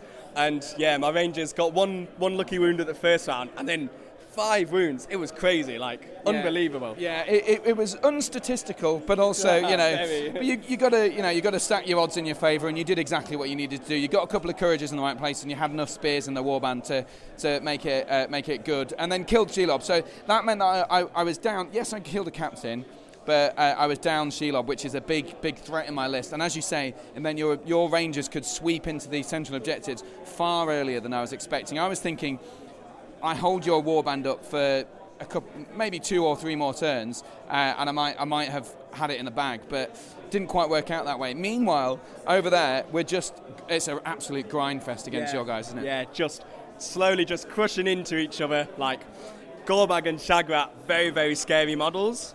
But again, like the king on my side was trying to do some good work as well and kind of countering Gorbag. And then Shagrat was like, at first, he was really hitting hard. And then his dice just left him, and he wasn't quite getting enough to chew through the warriors. Yeah, he called 3 heroic combats. The first one, he killed the first guy he was with, and then moved into 2 more, and knocked them over and didn't kill them. The second 2, he just spaffed both combats, so it was pretty poor. Gorbag was actually doing a pretty good job. He killed a banner. He helped kill a banner by protecting it from other stuff, and took some might off Arvidry and a fate point as well, and a wound, I think, in the end, or was that someone else? Either way. I think you did, yeah. You got a wound and his fate as well, so Arvidry was left, literally holding on for dear life. He was, but I think I probably put a lot too much focus trying to wrap around the back of your guys with probably not enough models to then try and capture Malbeth, because Malbeth, as I mentioned, has that 5+ armor save. And I was wrapping around. I had the wraps and the traps, but I think if I'd have focused on killing the troops using my animosity, which did come into play a few times, but if I'd have just focused on the flanks rather than sort of coming all the way around the back, then maybe that would have helped kill a few more guys and swing the odds in my favour, rather than focusing on that Malbeth, which is annoying, but it doesn't always help. Yeah, I agree with that, because I think I always just had 1 or 2 spearmen with just enough to come in and save Malbeth, just even the odds, so that he could keep clinging on and keep saving the rest of my army. Yeah. But it was tough either way, and very tough to sort of call right at the start what you're doing. Because when you first swooped him round, I was very, very scared. Yeah. And there was a turn where I spent quite a while just thinking, what am I going to do with these models to try and stop these potential heroic combats? Yeah, it was stuff like where is that spear going to support Arvidry, who was up against Gorbag and something else, and Malbeth, who was up against a Mordor Uruk-hai. So it was quite tricky, because I'd pinned down almost all your models, got a lot of traps. But I think it was that turn where every single one of my combats failed. I didn't kill anything, or I didn't win. I don't think you killed a lot in return, but I really, really stacked the odds in my favour that turn, and it just didn't materialise. I was feeling quite downtrodden at that point. Yeah, absolutely. That was it was so unlucky. Like, all the traps you'd set up, you just rolled really poorly on, and then everyone else you'd sort of thrown in to try and stop my guys. Even though they weren't dying, they weren't doing anything. And again, like, you just weren't getting the numbers. Yeah, I think it was, often I felt like I did the right thing, sort of stacking the odds in my favour, but just didn't quite deliver on maybe as much as I'd hoped. But having said that, I mean, an hour and a half for the game. There's still plenty left. Like, neither of us are broken. I think I'm on 9 dead, so I've 4 more to break, and you're probably about 6, 7 off a break. Yeah. But like, if we timed out, maybe with a couple of turns to go, Shagrat's might have found his favour, and we might have been able to threaten that central objective a bit more, because I lost the last roll off, so I couldn't push my guys into the central objective, which was a bit of a shame. But who knows, a couple of turns, it might have changed the scoreline completely. But having said that, it was a 7-1 loss to me. So quite a resounding win to you, Scott. Well done. It seems like a little unfair. It doesn't seem like the scoreline reflects the closeness of the game, I think. Yeah. It was literally the points just came in from those Rangers, like, wandering around the back. Yeah. Aside from that, I think it was dead close all game. And it swung between who was in pole position, I think. Yeah, absolutely. And on the plus side, I did win my third secret mission of the tournament, which was keep Shagrat alive for the whole game.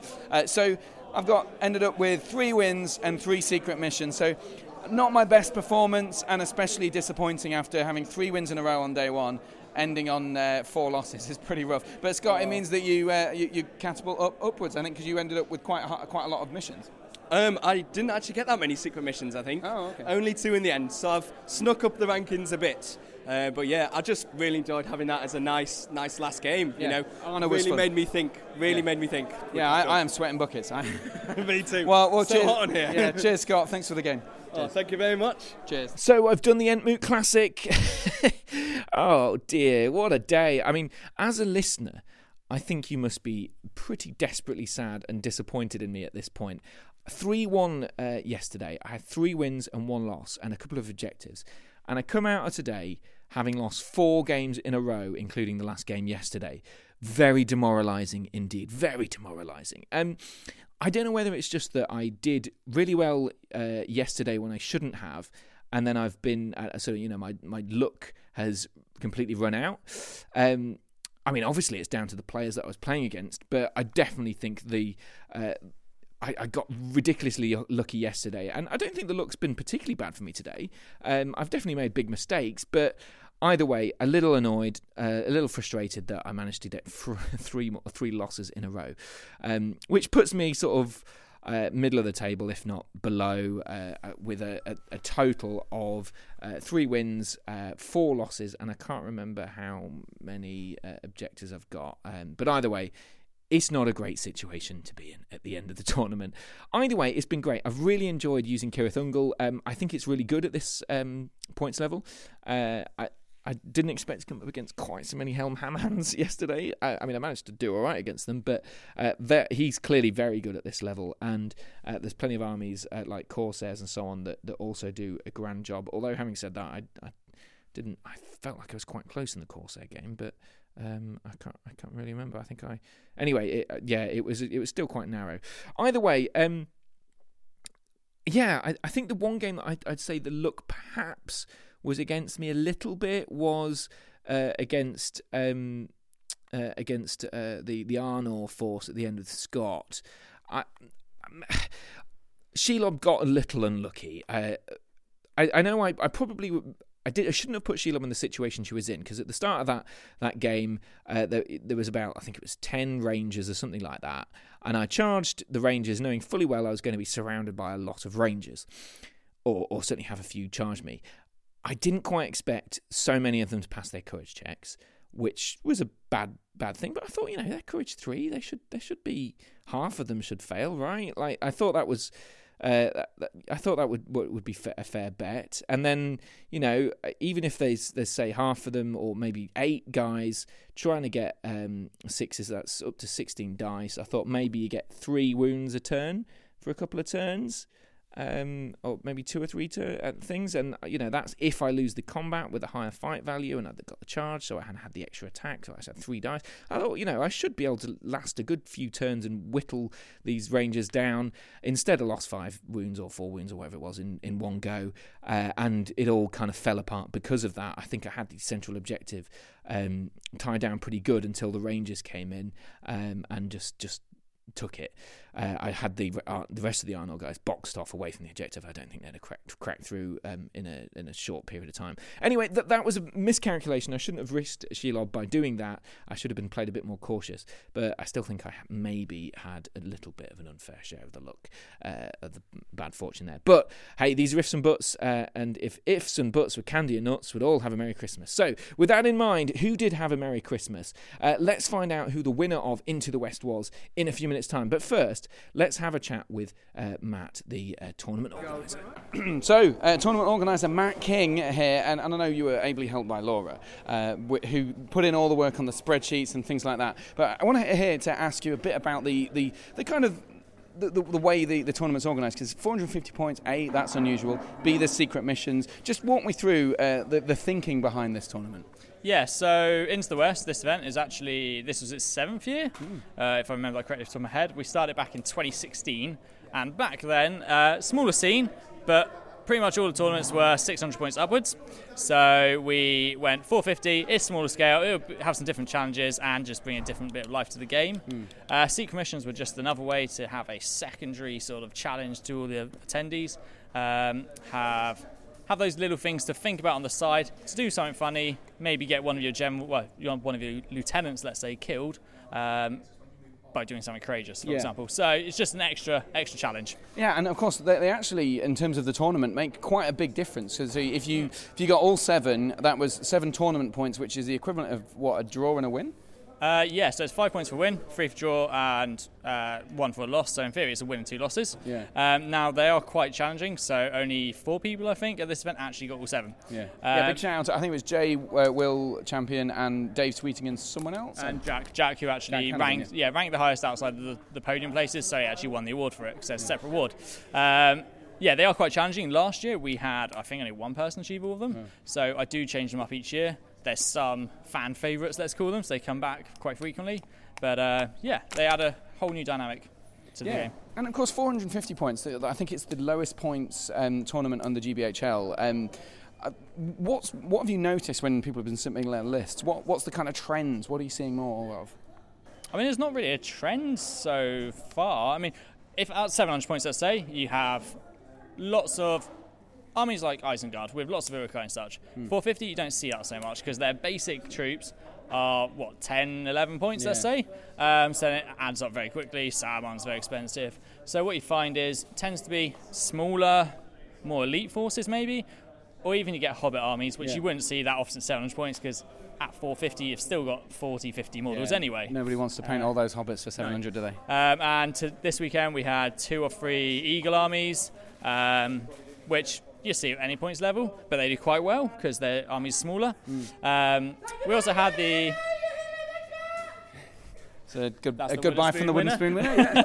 And then we also had some of the Bjornings turn up this year. Obviously only been out a couple of weeks, a month and a bit. Yeah, so Jay Clare had Grimbeorn, Bjorn and 2 Bjornings, and Nick had Bjorn and a load of Bjornings, and someone else had Grimbeorn and a load of Bjornings. So they're obviously, the bears are high power, quite tough to kill, and they're going to put out a lot of damage. So again, a more elite force, but able to do high damage. So you got to think more about the objectives at low points and how you're going to play the game, rather than how you're just going to try and decimate the enemy, because it's not always as easy to predict that's going to happen. But it's interesting to see, I know that Will and Jay dominate the leagues generally, but or whenever they play a tournament, they do pretty well. But it's interesting to see them again at the top of that podium with 7 games, tournament points, smaller points limits, different armies completely, and yet they're still there. It is still down to skill, isn't it?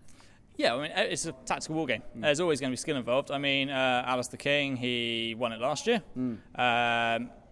I think he's come top 10 this year, but he's definitely outside the podium.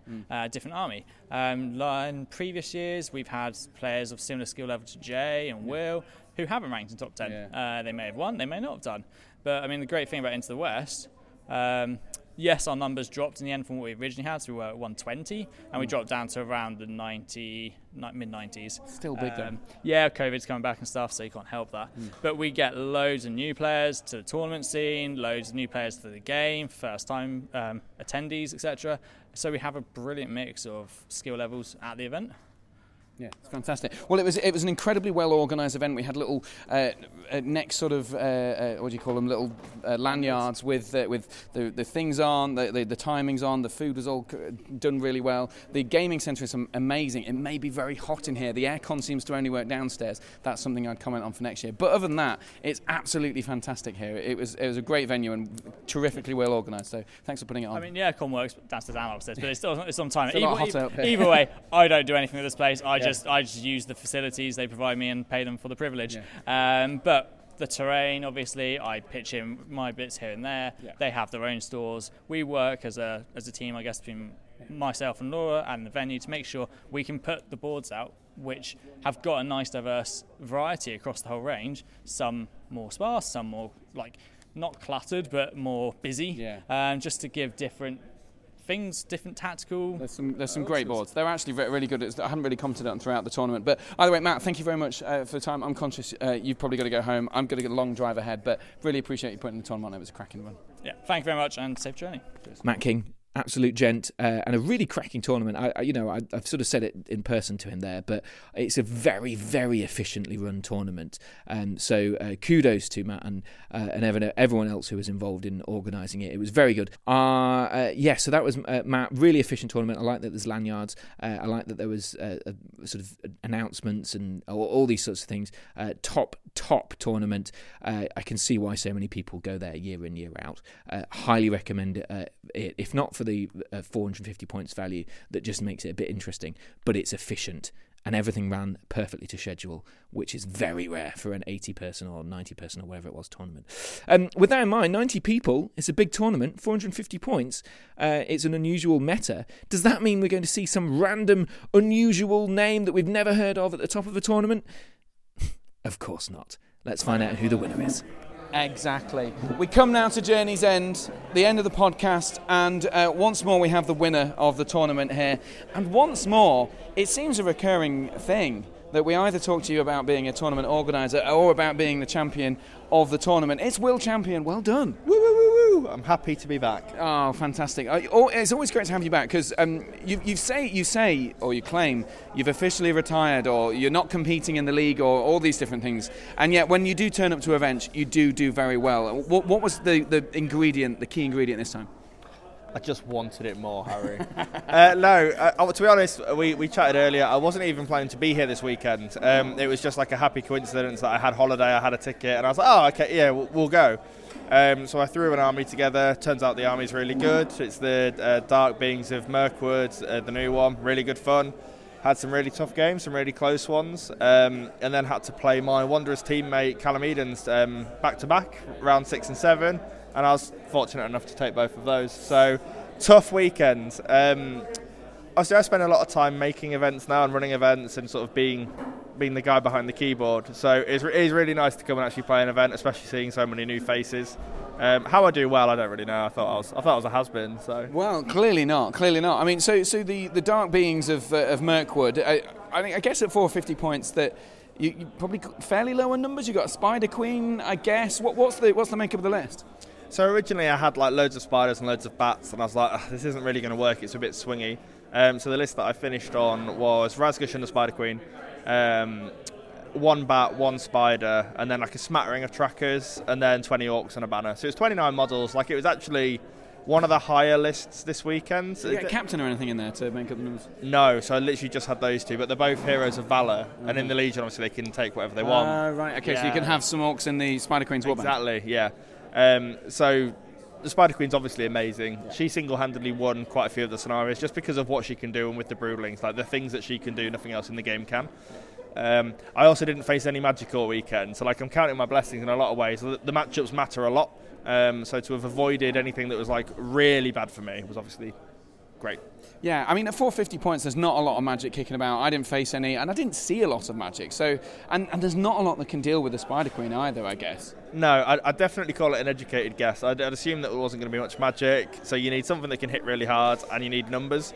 I knew that people would take the thing that could hit really hard, and they may take numbers. The Spider Queen can deal with both of those things, especially with the Bat Swarm flying around.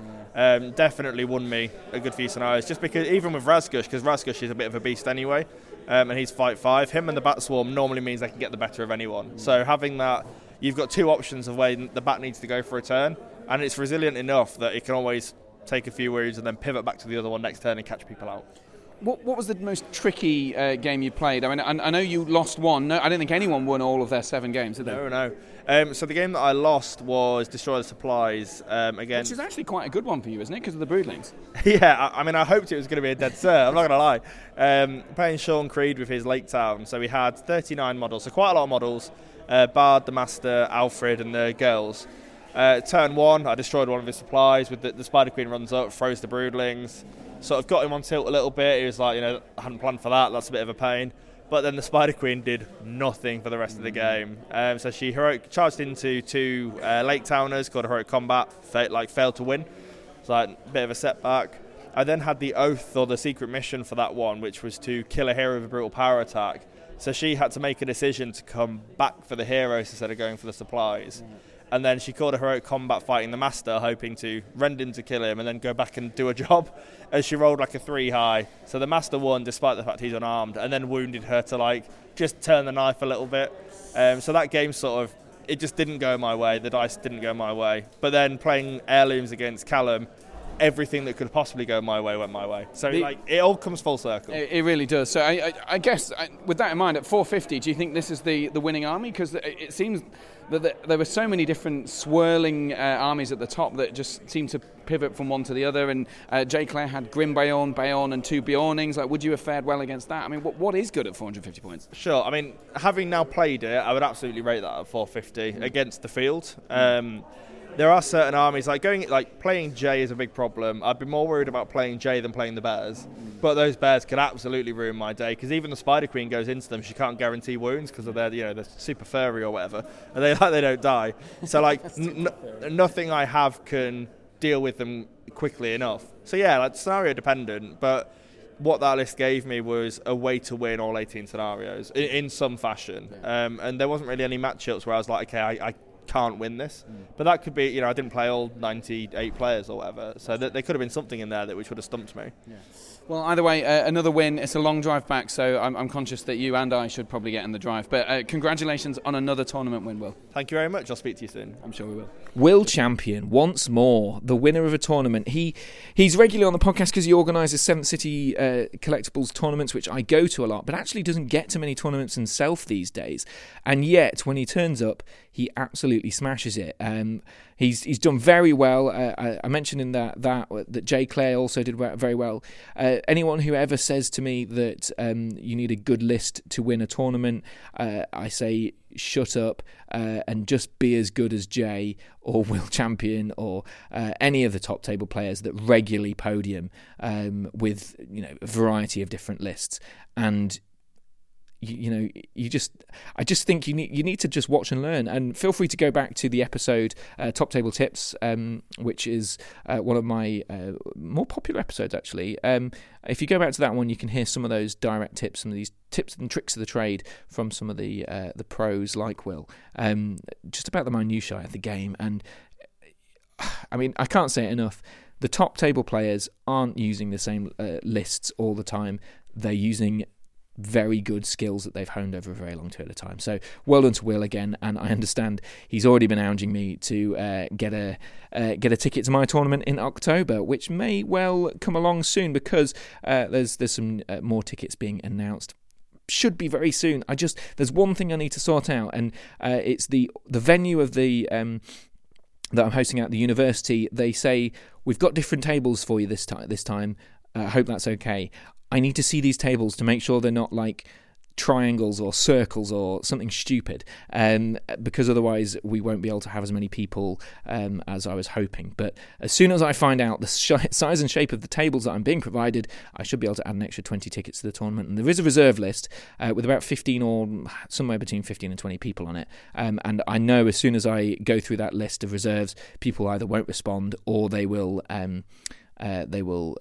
say they can't do it anymore. So if you're interested in coming to the tournament the first weekend of October, get in touch and find it on the Great British Hobbit League event page. With that in mind, final plug there, we've got another tournament soon. It's the I can't remember what it's called. Oh yeah, Whimsical One Dayer, which is great. They love this. This is Tim, my friend and local tournament friend. We sort of play lots of friendlies together. He's been on the podcast. We've done some lots of bits and bobs together, and he's organising a tournament here in Lincoln, one-day tournament, Whimsical, prizes for hats, prizes for the best Faramir, prizes for other things, so you can count on me to get involved in that. So in the next episode, screw the Dragon Emperor, screw something competitive, I'm taking Faramir and a hat. Let's find out what happens in the next episode. Thanks very much for listening to another Entmoot. Boo-arum.